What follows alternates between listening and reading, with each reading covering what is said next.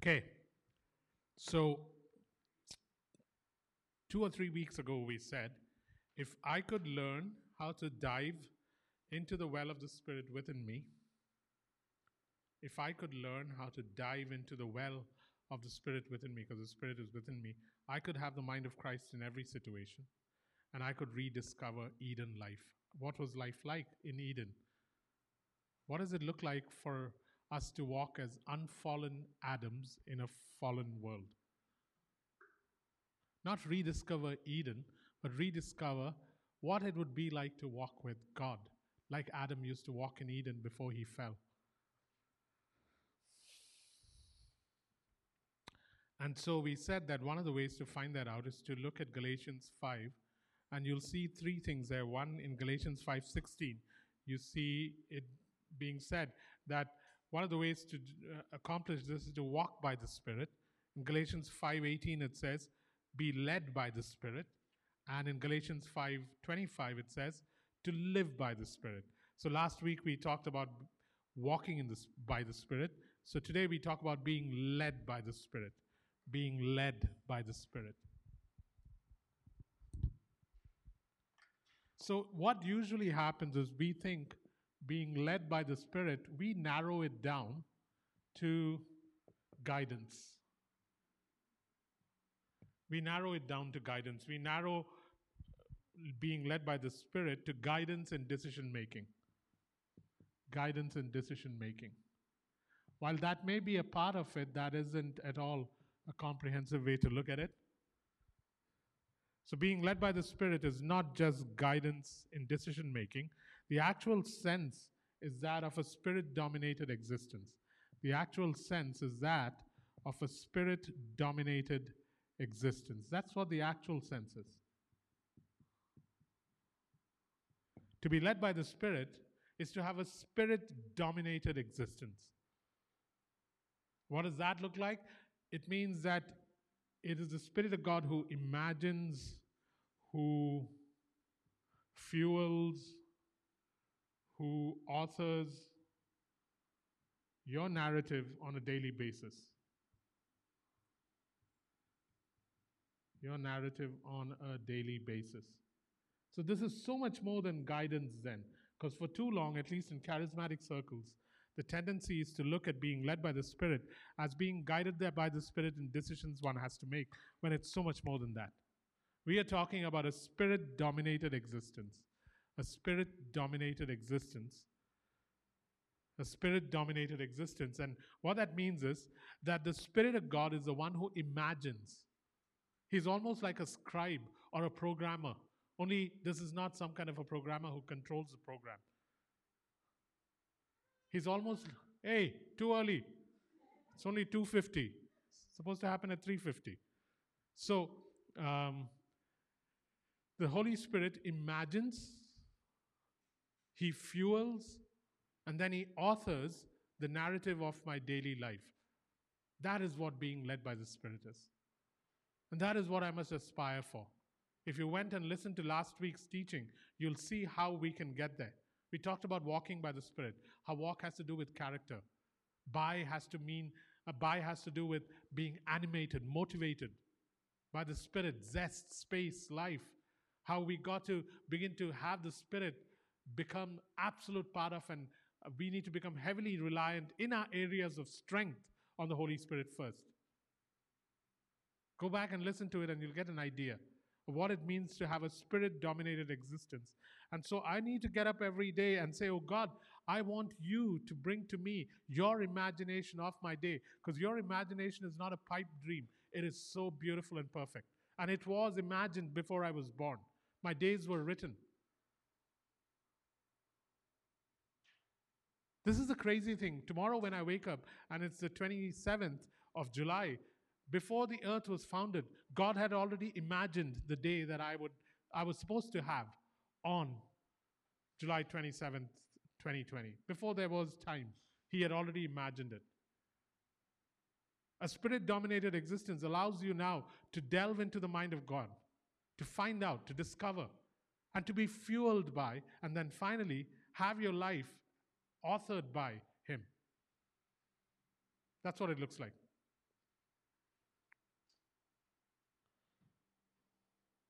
Any questions?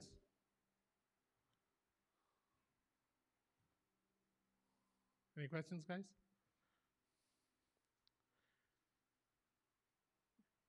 Guys, don't settle for anything less. Eh? This being guided alone would be so little. Harry, you can stay if you want to.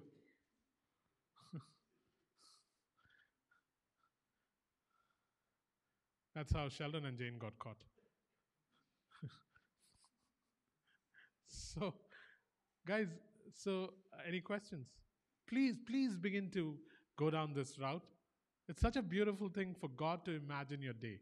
It's such a beautiful thing for God's imagination to fuel your day. And his imagining, and remember, if you ask or think or imagine, it ain't anywhere near what he can do. Ephesians 3 talks about that. He does beyond what you can ask or imagine. So you are called to imagine with God. And then he adds more. Let me just look at that again. Ephesians 3:20. It's worth looking at. Now to him who is able to do immeasurably more than all we ask or imagine, according to his power that is at work within us. So the idea is that I must anyways imagine with God. But when I am fueled by his imagination, then something is added to my life. We don't, as Christians, give much room for imagination because we think it's fanciful. But what if you imagined with God? What if the Spirit of God began to help you begin to see the dream that your Father has for you? My dad used to take me on the back of his scooter sometimes when he used to go to his native place, and I'd ride behind him, and he would begin to imagine. And the reason he would imagine was he wanted to see those things fulfilled in my lifetime and for me to be a part of it.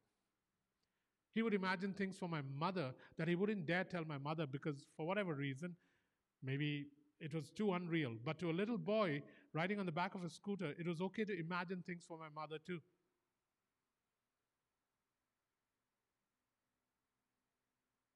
If there's anybody who you can freely imagine with, it is the Holy Spirit, because most others would scoff at your dreams.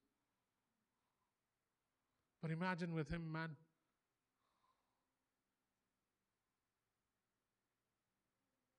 And then he begins to author your day based on the dreams that you are now agreeing with him on.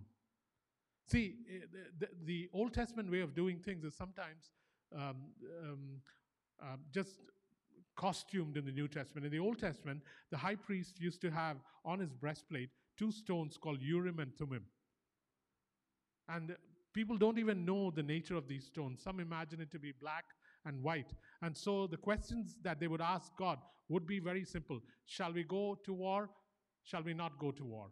And if it was yes, go to war, it would be the white stone that would come out. If it was no, don't go to war, it would be the black stone that came out. But it would be carried in a pouch on the breastplate of the high priest. Nobody really knows what it was about, but it was called Urim and Thummim. In Exodus 28:20, you read about it. So there was that, and then there was Moses. Of Moses, it was said in Exodus 33, verse 11, that he was a friend of God, that God spoke to him as he spoke to a friend. Which would you rather have?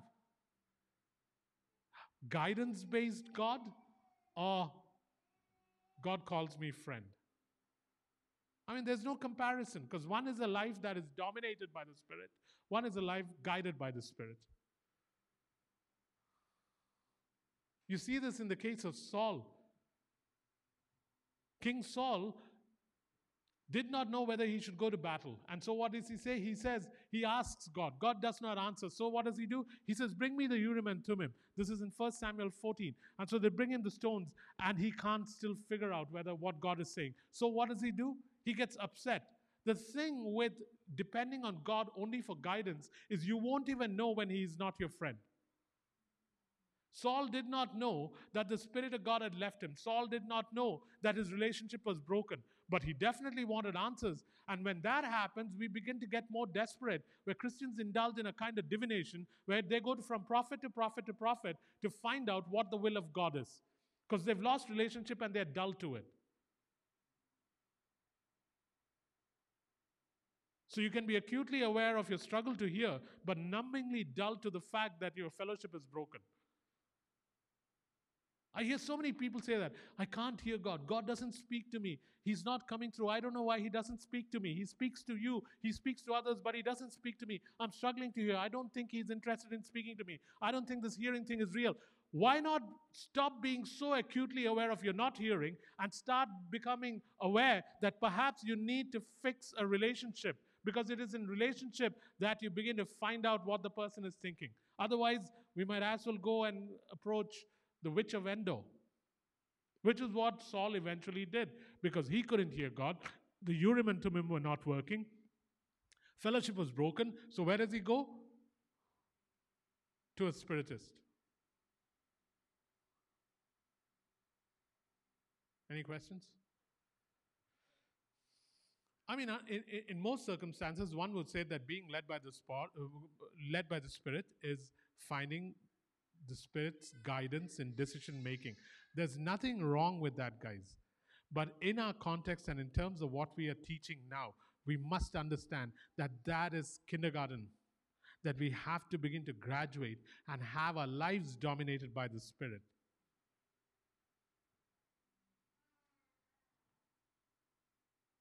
Questions, comments?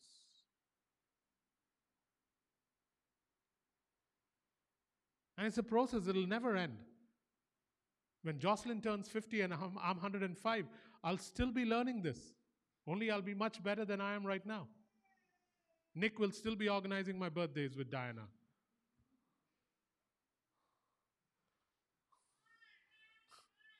I'll have lifetime membership in Denny's by then. That seniors discount will no longer apply. It'll be like free food. It'll be birthday every day at Denny's at least. This is not holy imagination. This is just imagination.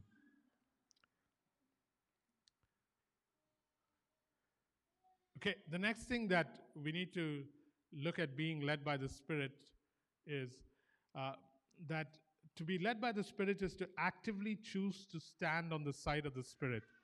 To be led by the Spirit is to actively stand on the side of the Spirit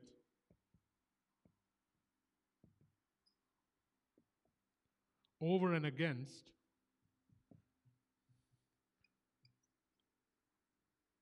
the flesh and the world, or your old nature and the world.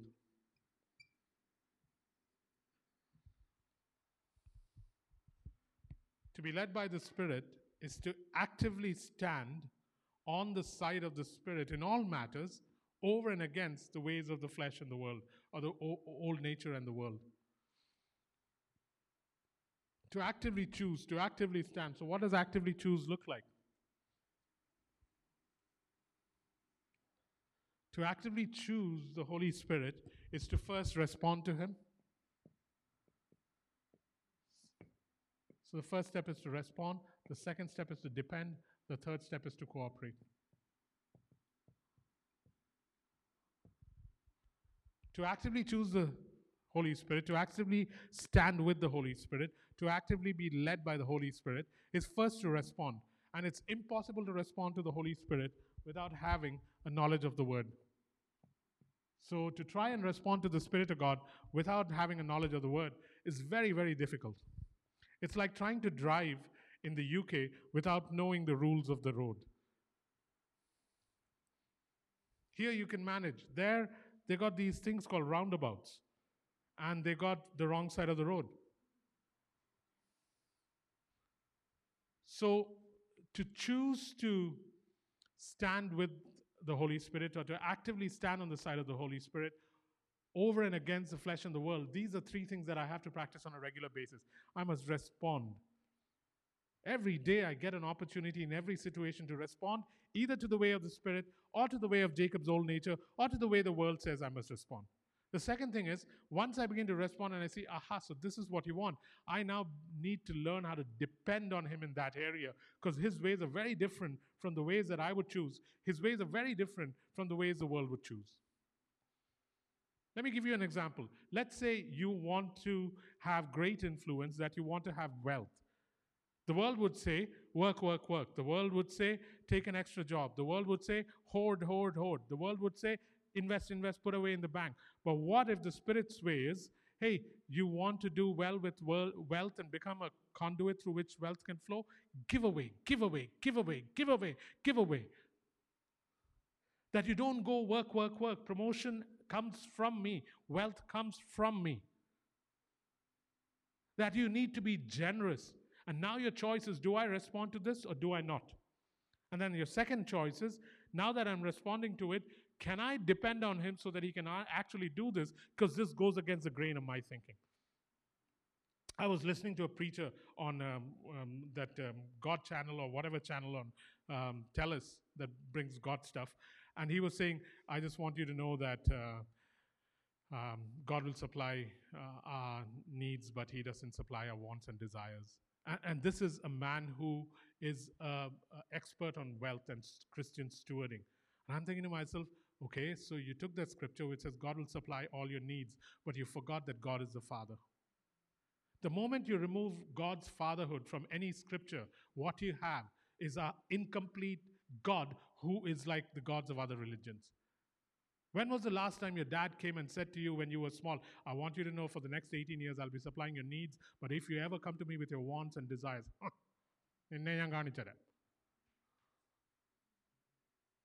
so the moment you take away God from a scripture, that scripture is incomplete.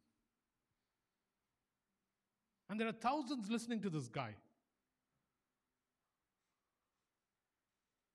And they'll never approach God with wants and desires. And yet you're supposed to call him Father.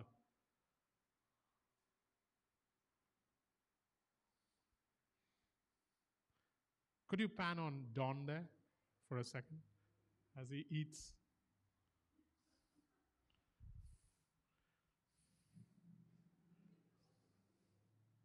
Okay. So actively choose to respond, actively choose to depend, and then finally cooperate. And it's the same with philosophies of the world. There'll be different philosophies in the world that you are asked to live by.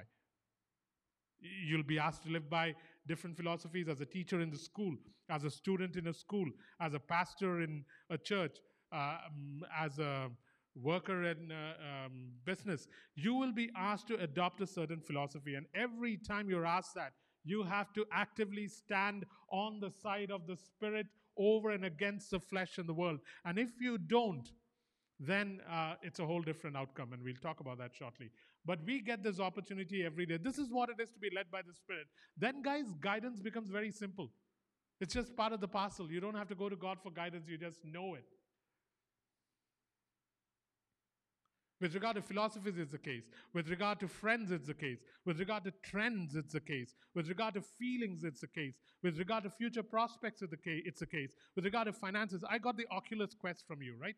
That gift on my birthday.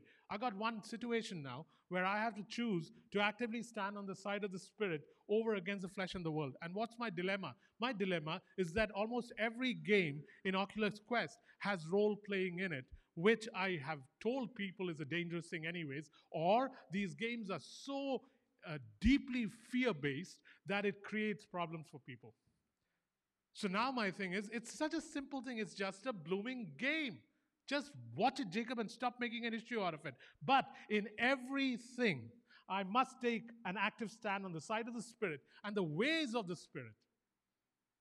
So it doesn't matter whether it's trends, whether it's friends, whether it's philosophies, or whether it's finances, whether it's future prospects.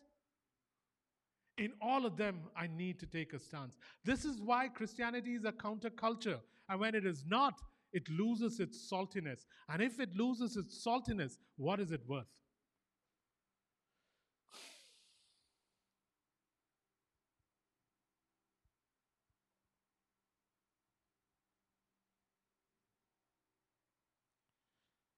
And so I have to decide whether I give in to my ways or whether I follow the ways of the Spirit. And there are two outcomes always, guys. Remember that. Two outcomes always. And I want you to hear this so clearly. Two outcomes always. And it's said so in John 6:33, and it says so in Galatians 6, verse 6 to 8. In John 6:33, it says it this way: Jacob, the flesh profits nothing. The Spirit gives life. In Galatians 6, verse 6 and 8, the ante is upped a little, and this is what God says: Jacob, do not be deceived. God is not mocked. As in, hey, Jacob, I want you to know that don't fall into the deception that you can get away with anything you do. I will not be mocked. What a man sows, that he will reap. If he sows to the flesh, he will reap destruction. I find that so stunning. He doesn't use words like, if you reap to the flesh, you will get a few weeds. Or if you reap to the flesh, you won't get a promotion. No, if you reap to the flesh, you will. If you sow to the flesh, you will reap destruction. But if you sow to the Spirit, you will reap life. Galatians 6, 6 to 8. So there are two outcomes. This is what being led by the Spirit is. And it's a marvelous thing because the Spirit of God wants to raise up a community here on earth that is so different from the communities of the earth.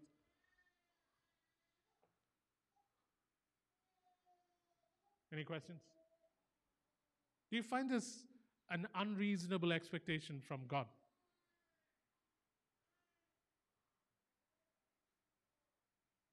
Is it unreasonable to expect this? He is majesty, He is King of kings, He is Lord of lords, He is the Holy One, He is Creator. He thinks the Neowise comet that Jeevan helped us spot 2 nights ago. Oh,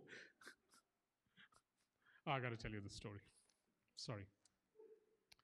So Jeevan says to us, come with me. I am Jeevan the comet spotter. That's his new name, like Coney the circle drawer, Jeevan the comet spotter. And he says, come with me. And he does it, come with me. And we like fools follow him. And so he takes us to this really dark place. And he lines us up. And so all 3 of us are lined up. And he just glances at the sky like an expert comet spotter. And he spots it. And he says, look, behold. And so Jeevan, Derek, and me, like 3 stooges, behold. And so we are looking at it, and we do see it. We see in the sky, slightly off yonder, the comet with like a gray tail, like a straight gray tail. And we just said, Jeevan, you are the comet spotter. Jeevan, you are this comet spotter. And fortunately, I had taken my binoculars around. And so each of us looked at it, and we were fascinated that the others were trying so hard to spot it, and we spotted it in a second. And then I decided to look at it with my binoculars. The strange thing is, every time I look at it with my naked eye, I can see it clearly. But when I use my binoculars, I can't see it. So we tried it a few times, and every time I tried it, naked eye, I can see it. Binoculars cannot see it. And then we realized what we were looking at. So it was this tree with a straight branch sticking out in the night. So every time you look at it, it looks like the tail of a comet going straight up, but it's a tree that has shed leaves, and it's this branch sticking out into the sky. So every time I use my binoculars, I can see the tree and no comet. But every time I look with my naked eye, I see the tree. But one not to be disappointed by these things, he took us to another spot. And from there, we started looking again, using the binoculars, and Don spotted it. He said, oh man, it is so bright and blue. So unfortunately, Don was looking at a car in the distance. I mean, let me not go further. I could tell you more, but we have a message to do here. Jeevan the comet spotter, do you want to take a bow? No? Okay. Yeah, so to be led by the Spirit, here's another thing that is critical to people who say they are being led by the Spirit. In their lives, you will see that those that are led by the Spirit move from legalism to liberty. They move from legalism to liberty. As in, they move from law keeping to keeping the law without keeping it. They move from law keeping to keeping the law without keeping it. As in, they are no longer restrained by rules, but they live by the rules because they love the rules and the rule giver. You cannot live by the rules unless you love the rule giver. It is impossible to keep a rule if you're only focused on the rule. So, one of the things that happens if you are led by the Spirit, to be led by the Spirit means that you will move from legalism to liberty. Why? Because you move from keeping the rules to loving the rule giver. You move from keeping the rules to loving the rule giver. David got it. David got it.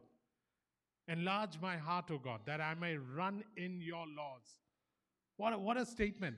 Enlarge my heart, O God, that I may run in your laws. How cool is that?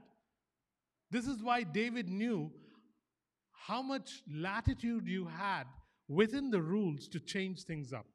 This man took the Ark of the Covenant out of the tent of meeting and put it under a tent on Mount Zion. Nobody dared do that. This man decided that worship has to be changed. It cannot go on as it did in the Mosaic era. And so he put 2,000 singers or more to sing to the Lord continuously. He knew how to not break the rules and yet extend God's magnificence.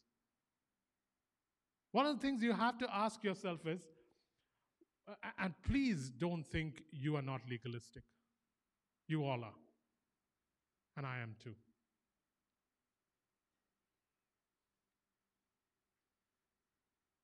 There are many areas where we keep rules without loving the rule giver.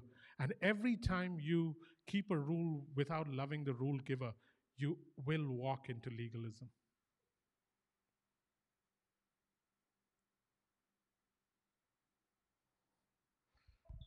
To be led by the Spirit is to move from legalism to liberty, to move from the dread of God to the dread of grieving Him because you like Him too much.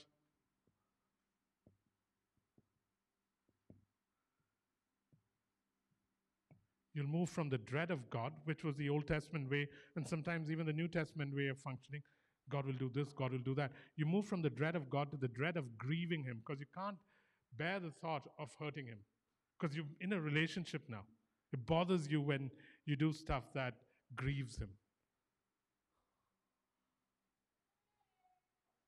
And you move from appeasement to sonship, appeasement to sonship, where you're no longer interested in doing a song and dance to make Him happy, but you are a son, so you operate from that place. You don't operate to appease Him. You operate from, I have already pleased Him, and that has nothing to do with me, but He has chosen to be pleased in me, so I will continue to work from there. Appeasement. And guys, all this that we do with God is also reflected in our human relationships. In marriages, you will find this. In father-son relationships, you will find this. In boss-employee relationships, you will find this. This is what Satan introduced right off in the garden. Did God actually say, do not eat? And so what does Eve do? She turns it up a notch and says, He said, do not touch. He never said that.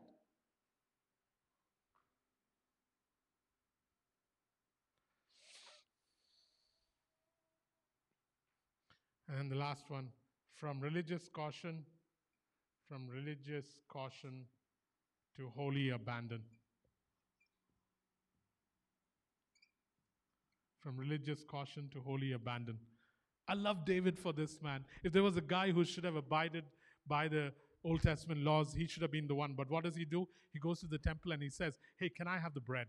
The bread that you put before God, can I have it? My soldiers are hungry.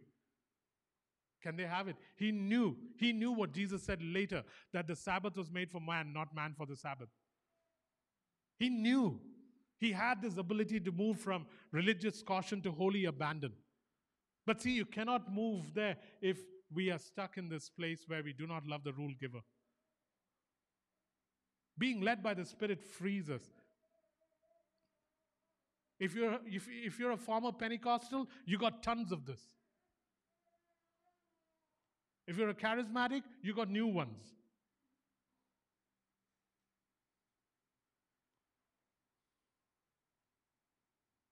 If you're from India, you definitely have them.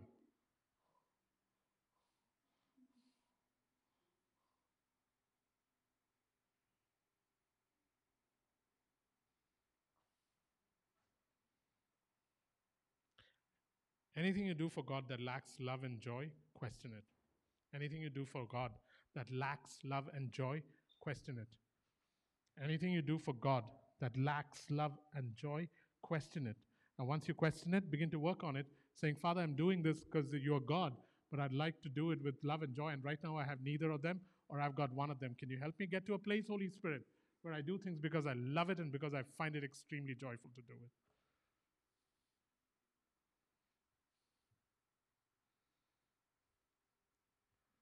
Guys, if we begin to live like this, the Bible says that those that are led by the Spirit of God are the sons of God. Or, in other words, what Romans 8, verse 14 is trying to say is, these are the distinguishing marks of a son of God. These are the distinguishing marks of a son of God.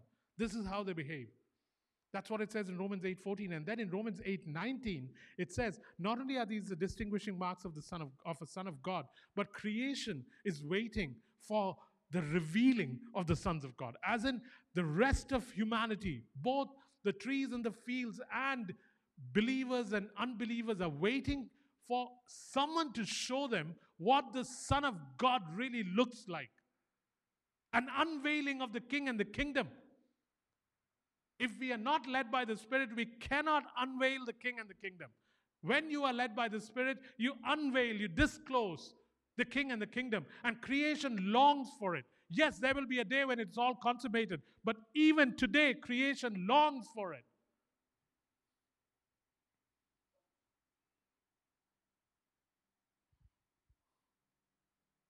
I remember going for a funeral years ago to a church close to Toonie's place, and it was a funeral, and I prayed. And it was a very traditional church. And as I prayed, people's eyes began to open and they started looking at me because they did not expect me to have a conversation with God. They expected me to pray. But I was having a conversation with my Father. And as the conversation continued, during a funeral, people began to open their eyes. After that, people came to me and said, how do you have a relationship with God? What was I doing there? I was being led by the Spirit to reveal to a people who are believers, perhaps, that there is a way that you can be with the Father.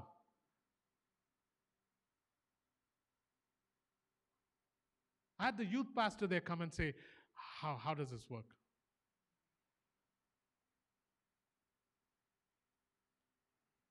Long ago, when I first became a believer, I used to go to a church where there used to be this pastor who, I've said this before to many of you, he would come and stand in the front, and if you arrived in the church early, you would think he was having a conversation with somebody. It was in a little chapel called Juffair Chapel. It was a US Navy chapel. If you got there early, you would find him talking to someone. And you would marvel thinking, who's he talking to? Because it sounded too real, too real. There is in the heart of every man a need for this, a thirst for this. We must do this, man. Otherwise, he's not unveiled, he's not disclosed, he's not revealed. Questions?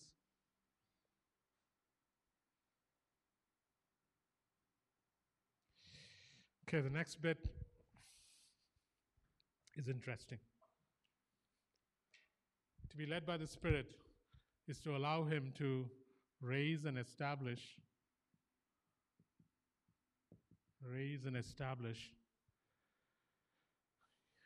you in the pattern of God in Genesis 1. Raise and establish you in the pattern of God in Genesis 1. Guys, if you try listening to my preaching with your eyes closed, you may fall off to sleep. If that hat fits you, wear it. Because the preaching is brilliant, but it's hot and the fan is on you. And so it's natural to fall off to sleep. So look at me. I'm a pretty Captivating preacher. Look at this shirt, man. Nobody's commented on this shirt yet. Yeah, I know. I've really upped my game in the last 2 weeks. Thank you, thank you. I got 2 more shirts that I want to wear, so I'm thinking of doing a midweek service because I'm not sure how long summer will last. I'm kidding, I'm kidding. Yeah. Okay. To be led by the Spirit is to raise and establish you in the pattern of God in Genesis 1. And this is the pattern. Guys, think of it like this. If I ran a company and you knew the ethos, the vision that I have for the company, I would find it much easier to work with you than if you came to the company as an employee and just did what I told you. To be led by the Spirit is not just do what He told you, but to get into the mind of God saying, this is how you think. And the moment God sees that, shucks, you've gotten it, He takes you on different adventures. And so here's the way God works. This is a pattern. There are certain patterns that God just chooses to employ. And the pattern is, the first thing is subdue darkness and chaos. In most situations, this is how He acts in both the Old Testament and the New Testament. Second, rule or steward with a creative word. This is still what the Holy Spirit does, because all this in Genesis 1 was accomplished by the Holy Spirit. Third, replicate and multiply after His nature and kind. Fourth, rest and let His principles go to work and perpetuate.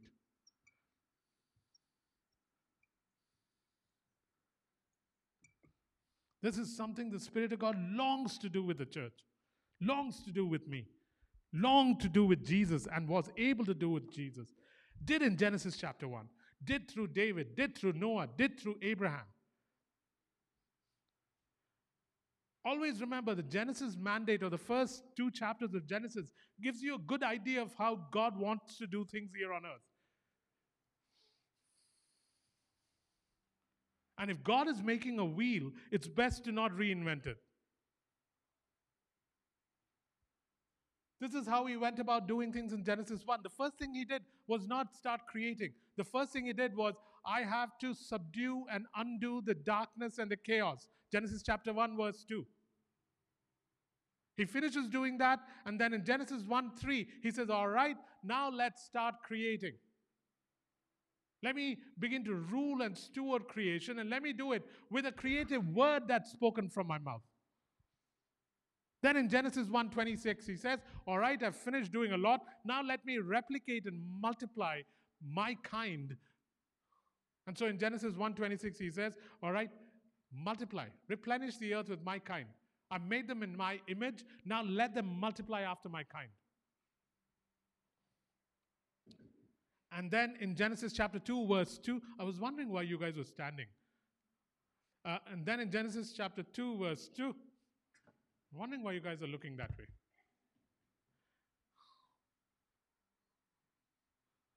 This is being a servant pastor. And then in Genesis chapter 2, verse 2, rest. On the 7th day, chapter 2, verse 2, He says, I go into rest and I've finished what I need to. It says, God finished all His works. And now He went into rest. Why? Because He knew that the principles that He had established would cause whatever He had done to perpetuate. And this is a theme that the Holy Spirit follows. Let's take a story from Jesus' life, or 2 stories from Jesus' life. Where is it? Luke chapter 7? Yeah, Luke chapter 7. The widow of Nain, a village called Nain, N-A-I-N. Jesus is walking towards the village, and out comes a woman with her son who is dead. What does Jesus do first? In chapter 7, verse 12, He undoes what is dark and chaotic. He goes and he revives the son. How does he revive the son? He revives the son by speaking a creative word, arise. What does he do next? Now that he's given life, he lets the son go back to his mother. What happens after that? The principle of giving life and bringing the dead back to life now causes the entire village to turn to Christ. Let's go to Mark chapter 5, where he has just landed on the shores of Gadarene. As he lands on the shores of Gadarene, a man comes out who's possessed by a legion of demons. What does Jesus do first? He undoes the chaos. What does he do after that? He speaks the word, casting the spirits out, and the man returns to his original condition, fully whole, absolutely free of possession. What does he do next? He says, do not come with me right now in the boat. I want you to go and I want you to tell people, multiply, tell people what I've done for you. The man goes. Chapter 7, verse 3, it says, chapter 7, verse 31, it says, the man went throughout the region of Decapolis, the very place from which Jesus had been chased out because the pigs went into the water. He goes back in chapter 7, verse 31 to Decapolis, and he finds that there are people that are willing to welcome him and have him heal those that are sick. This is a constant pattern in God. This is what we fail to do in Wally. This is why I said, let's not go pray in Wally first. Because the first thing you want to do in any situation before you begin to rule steward is to first subdue darkness. Christians have a tendency to go and begin to rule steward with a creative word without subduing the darkness. Every time you face a situation here on earth, it is first required to subdue the darkness before you can rule and steward with a creative word. Learn this, Tuni. You got to get this. You don't get this, you do not get to where you want to go. These are principles that have to be established in our lives. If you are leading, if you plan to do things in terms of nations, cities, if you are given a charge where you have to fulfill things, then one of the things we have to learn is step 1 before step 2.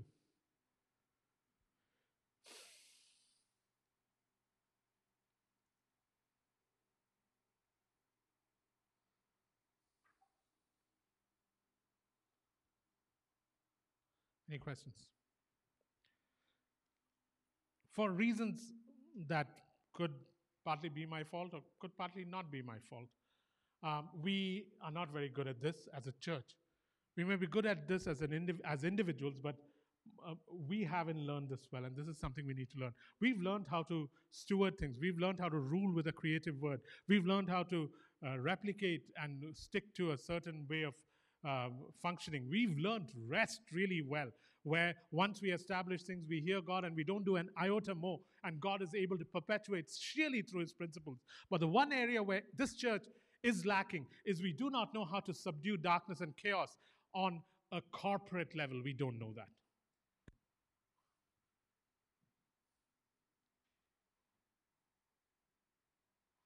Any questions?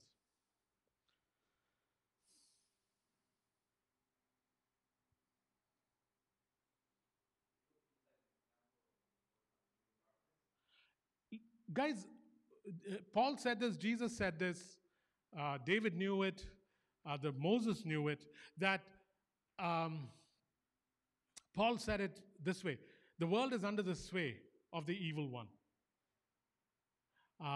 Moses said it in Deuteronomy 32. Jesus said that the prince of darkness is here, that he does control things. Ephesians 6 talks about our warfare is not against. And so life and land will be contested. Life and land will be contested. And if you do not know how to contest it, and I do not know how to contest it, then there is no taking of life and land. Life and land will be contested. Your children will be contested.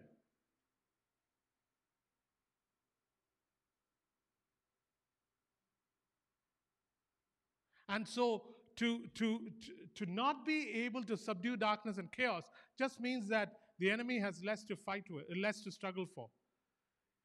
Just because it's contested does not mean that therefore he has reign. It just means that he will contest it.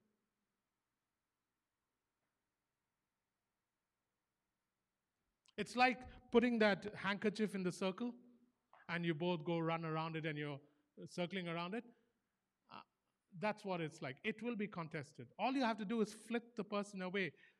through skill and through strength and through experience and through practice.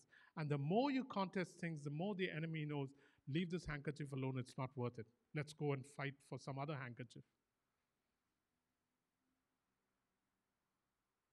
And we have not learned this partly because we have not had opportunity to actually experience it on a level where everybody has a encounter where we learn this. We only can learn this through practice. Yeah.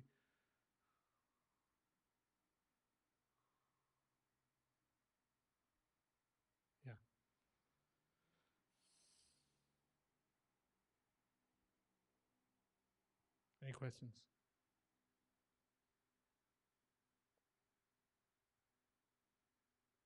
It irks me when people say, oh, we shouldn't pay attention to the devil. That is such a cop out. Pay enough attention to the enemy and pay absolute attention to your God.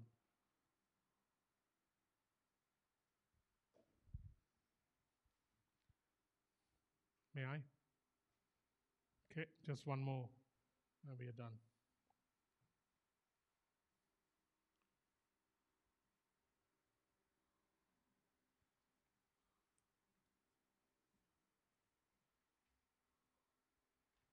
You want more stories, Tony?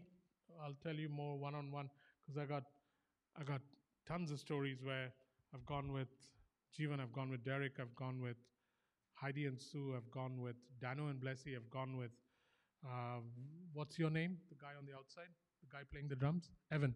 I've gone with Dawn. I've gone with a few others to places where you could not do anything till you subdued chaos and darkness. Till you do that, you cannot progress. It's just, you don't gain sufficient ground. You just, yeah.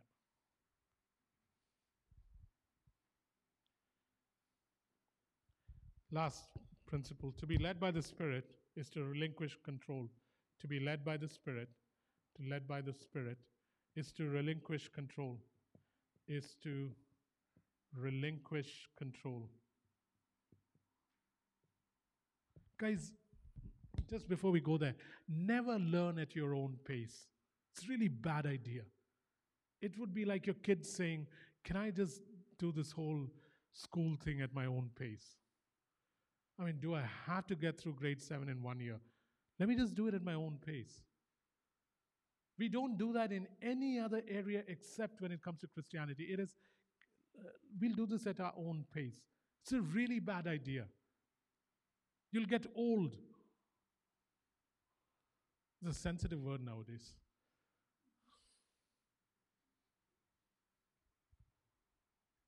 So,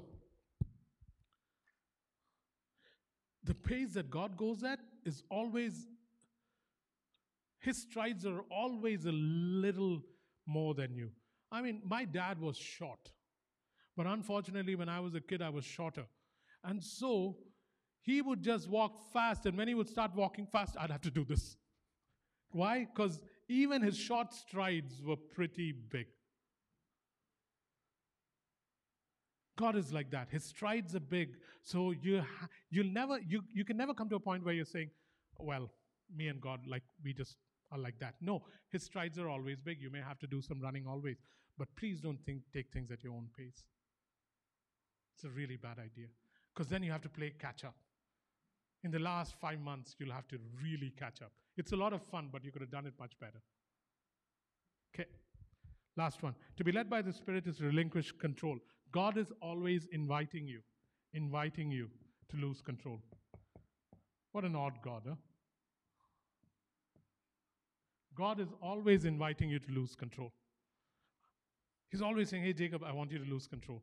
I don't want you to be in control. Relinquish control. He's inviting me. Every morning, he invites me saying, can I have this day as I want it?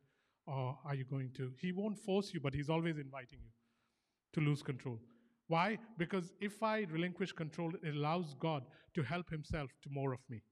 If I relinquish control, it allows God to help himself to more of me. So I may have a plan. I may even have an appointment set a certain way. There's 10 minutes more. Don't bring her in right now. No, you can. Come, Jane. I may have a set agenda. I may have a set series of meetings. I may have 2 hours for this and 2 hours for that. And every morning I have to come actively to him and say, yes, I do have these and these are good, but I need to yield control to you so that should you want to change anything, you can help yourself to more of my life because I am relinquishing control. This is then when we can sing the song we sang, take me deeper than my feet could ever wander.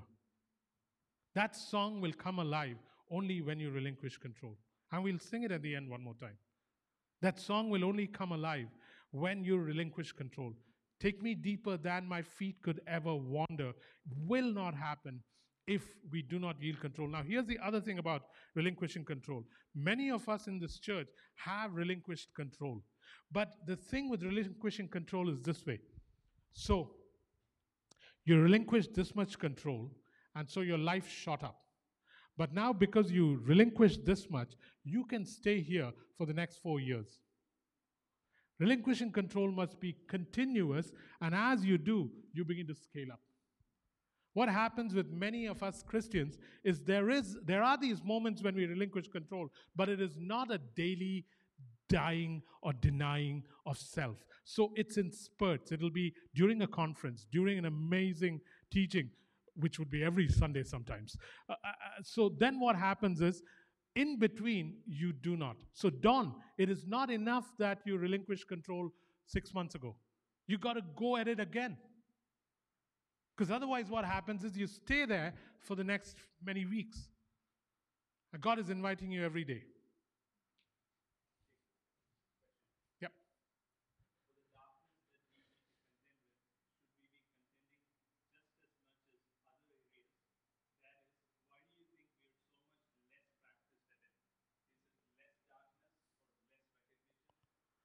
It is, it's very hard to repeat the whole question, but should we contend with darkness? Why is it that we aren't contending with it?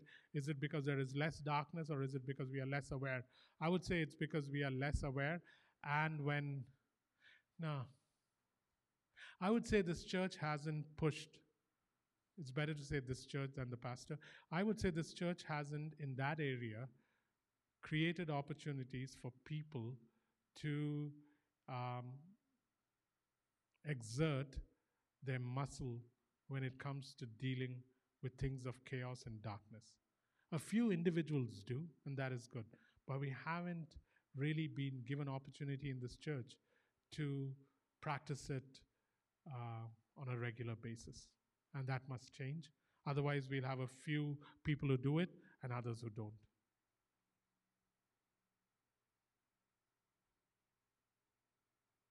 And sometimes the only way to learn how to bike is to fall off the bike and get a few cuts. No other way around it. And in your desire to protect your child from having a cut, he'll have to walk all his life. So that is something that this church must do if it needs to go where it's going.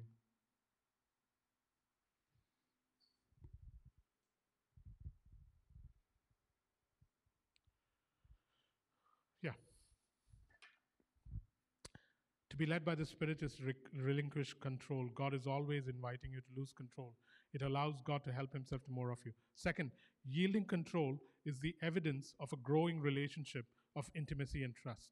Yielding control is evidence of a growing relationship of intimacy and trust with God. Yielding control is evidence of a growing relationship of intimacy and trust with God, or for that matter, with your spouse.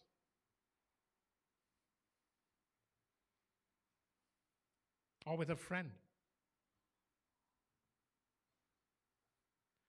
It's easier to yield control as I get more intimate with somebody and I trust somebody more. I'm willing to. The line in the song says, when oceans rise, my soul will rest in your embrace.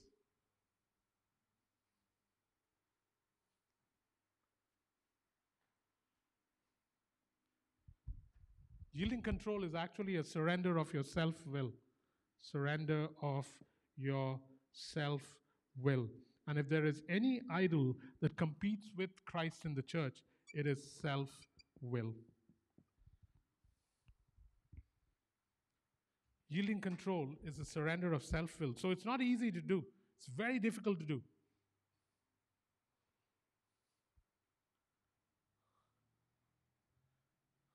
It is saying that this is what I will, but this is what I'm going to do because you're inviting me to yield control. To be led by the Spirit, there's an absolute necessity to relinquish control.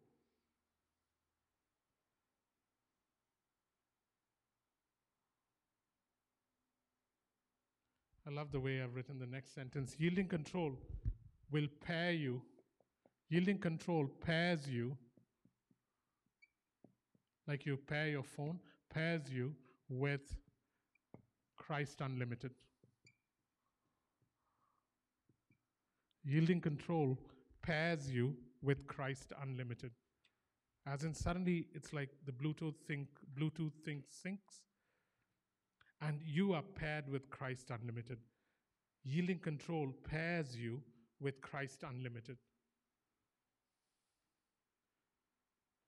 It's tremendous as you begin to yield control.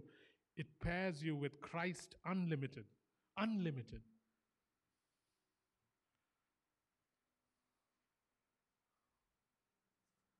And its rewards are generational. Its rewards are generational. Your children's children will enjoy your yielding of control. This is the whole idea of the song. Spirit lead me. Spirit lead me where my trust is without borders. Spirit lead me where my trust is without borders. The more you yield control, the more God will show you the areas that are hidden in your life that He now wants to change. The more you yield control, the more transparent you become. Remember that, guys. The more you yield control, the more transparent you become. Because as you yield control, God will say, okay, now let me deal with this. And that goes away. And in that area, you don't need to hide anything anymore.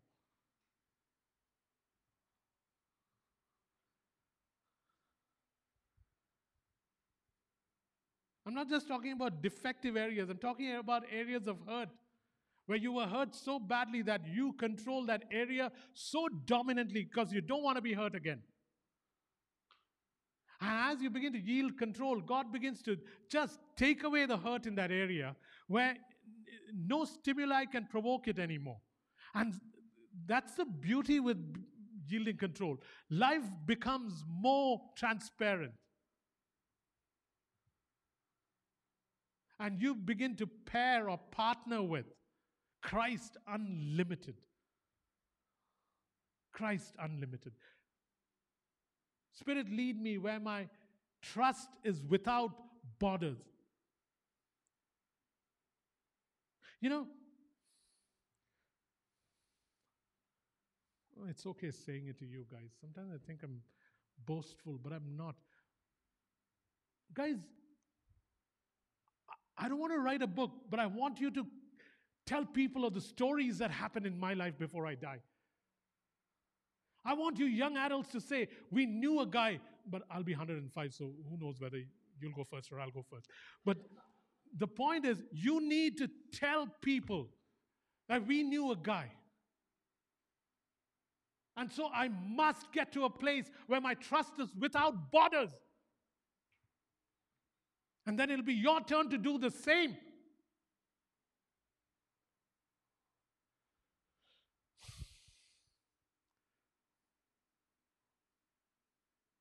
In every area. In every area. I assure you, man, as you yield control, God will put His finger on certain areas in your life and say, okay, Jacob, you've yielded control. You want me to do things, but we got to get rid of this. Otherwise, this will come up again.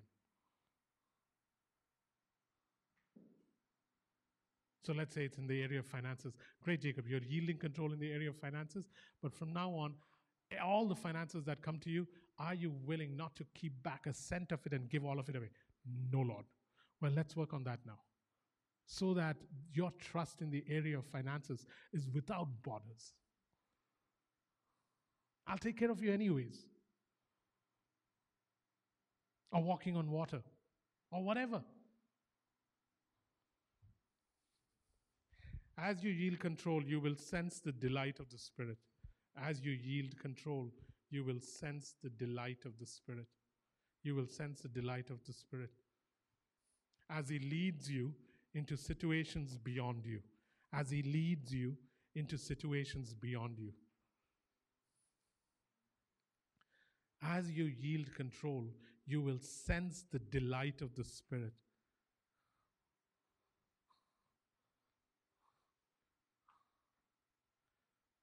I don't know how you interpret the sense of delight of the Spirit, but it'll almost be like Him guffawing with delight and dancing on your head. You'll sense the delight of the Spirit as He leads you into situations beyond you. You will fall into the habit of getting out of the boat and joining Him. You will fall into the habit of getting out of the boat and joining Him. I so look forward to life, guys.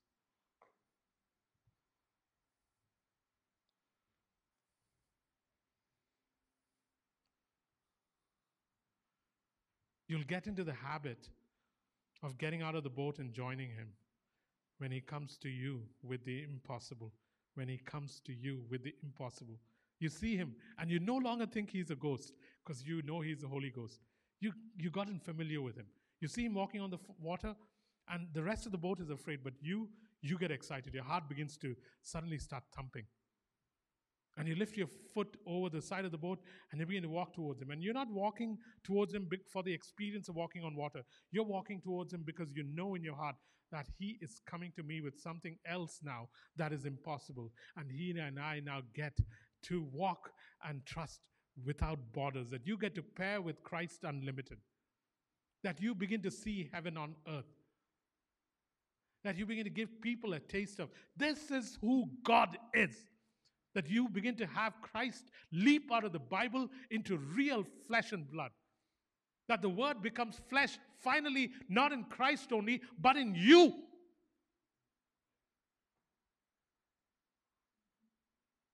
This is what it is to be led by the Spirit, guys. Blessed are you that you are as young as you are. Blessed are you that you are as old as you are. Blessed are we that we get to try this out. Yeah? Let me sing that song. As you do what you desire the song to do for you, either in terms of yielding or control or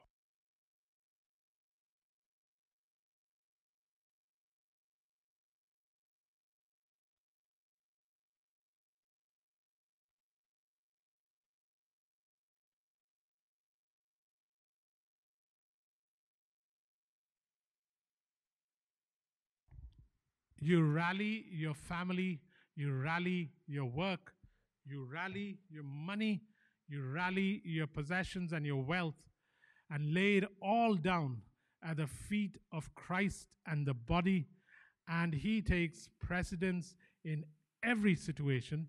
So once that happens, and you have sought Him and His ways first, everything else that you have laid down is now pressed down, shaken together, and given right back to you many times over.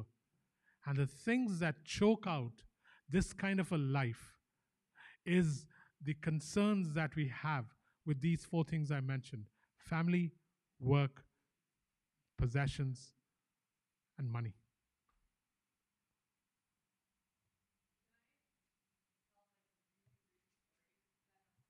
Come up, please. It'll be nice to you since you're going. Okay. Can you put the words up for the one we're gonna sing, Oceans? Oh, you're going to sing? No, I'm not. No. No. Okay, so last year it was probably about this time. I remember it was a sunny day in the downtown east side. I was walking from. Oh, sorry. So I was working, going to a visit, and I was just walking close to Powell where it's on the one way, and there was, I heard that song, and I was like, that's weird because it's the downtown east side. You don't hear worship songs ever. And it was the verse, take me deeper than my feet would ever wander. What's the rest of it? I know it usually, but um, yeah. Anyways, it was that part of the song, and I heard this racket coming behind me, and I looked, and there was this woman riding. She did not look like she was in her right mind, but she was like crazily riding up the street on this bike, and she flew across the intersection at Powell. Like there was no walking light on, like to the point where I wanted to jump, like to stop her. And then she was on the wrong side of the road, but this song was playing that exact verse. And I was like that totally tells me exactly how you want us to, yeah. Go back just a second. Like how God wants us to um, live within His Holy Spirit. That, and as Jacob was talking, I was just like, she had this huge grin on her face. Chorus. I just want you to read those words. She had a huge smile on her face. She was not scared whatsoever, though other people, including myself, were like, I was like, she's going to get hit by a car. She, totally went on the wrong side of the road when she crossed Powell. And then she just kind of disappeared around the corner with this song playing in the background. And I, like, since that time, I have thought of that picture every time I hear this song, because I think that is how God wants us to live. Other people will be afraid for us because we're living really what appears to be crazy. I know there are people in our lives that think we're completely nuts. Like I gave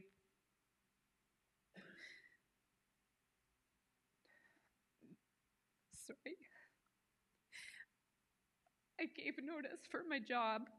We gave notice for a house to move.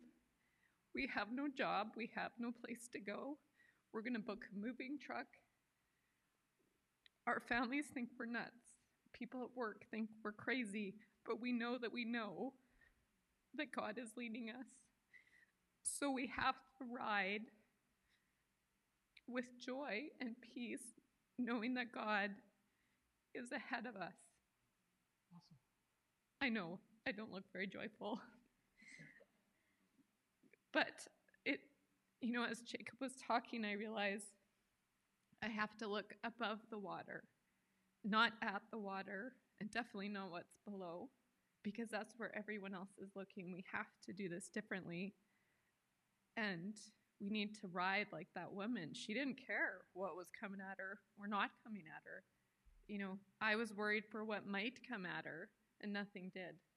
She safely sailed around that corner with this song playing in the background. And I totally felt on that day that God gave me that picture of what this needs to look like. Very cool, man. It just Thank you. didn't feel like I was supposed to share it till today.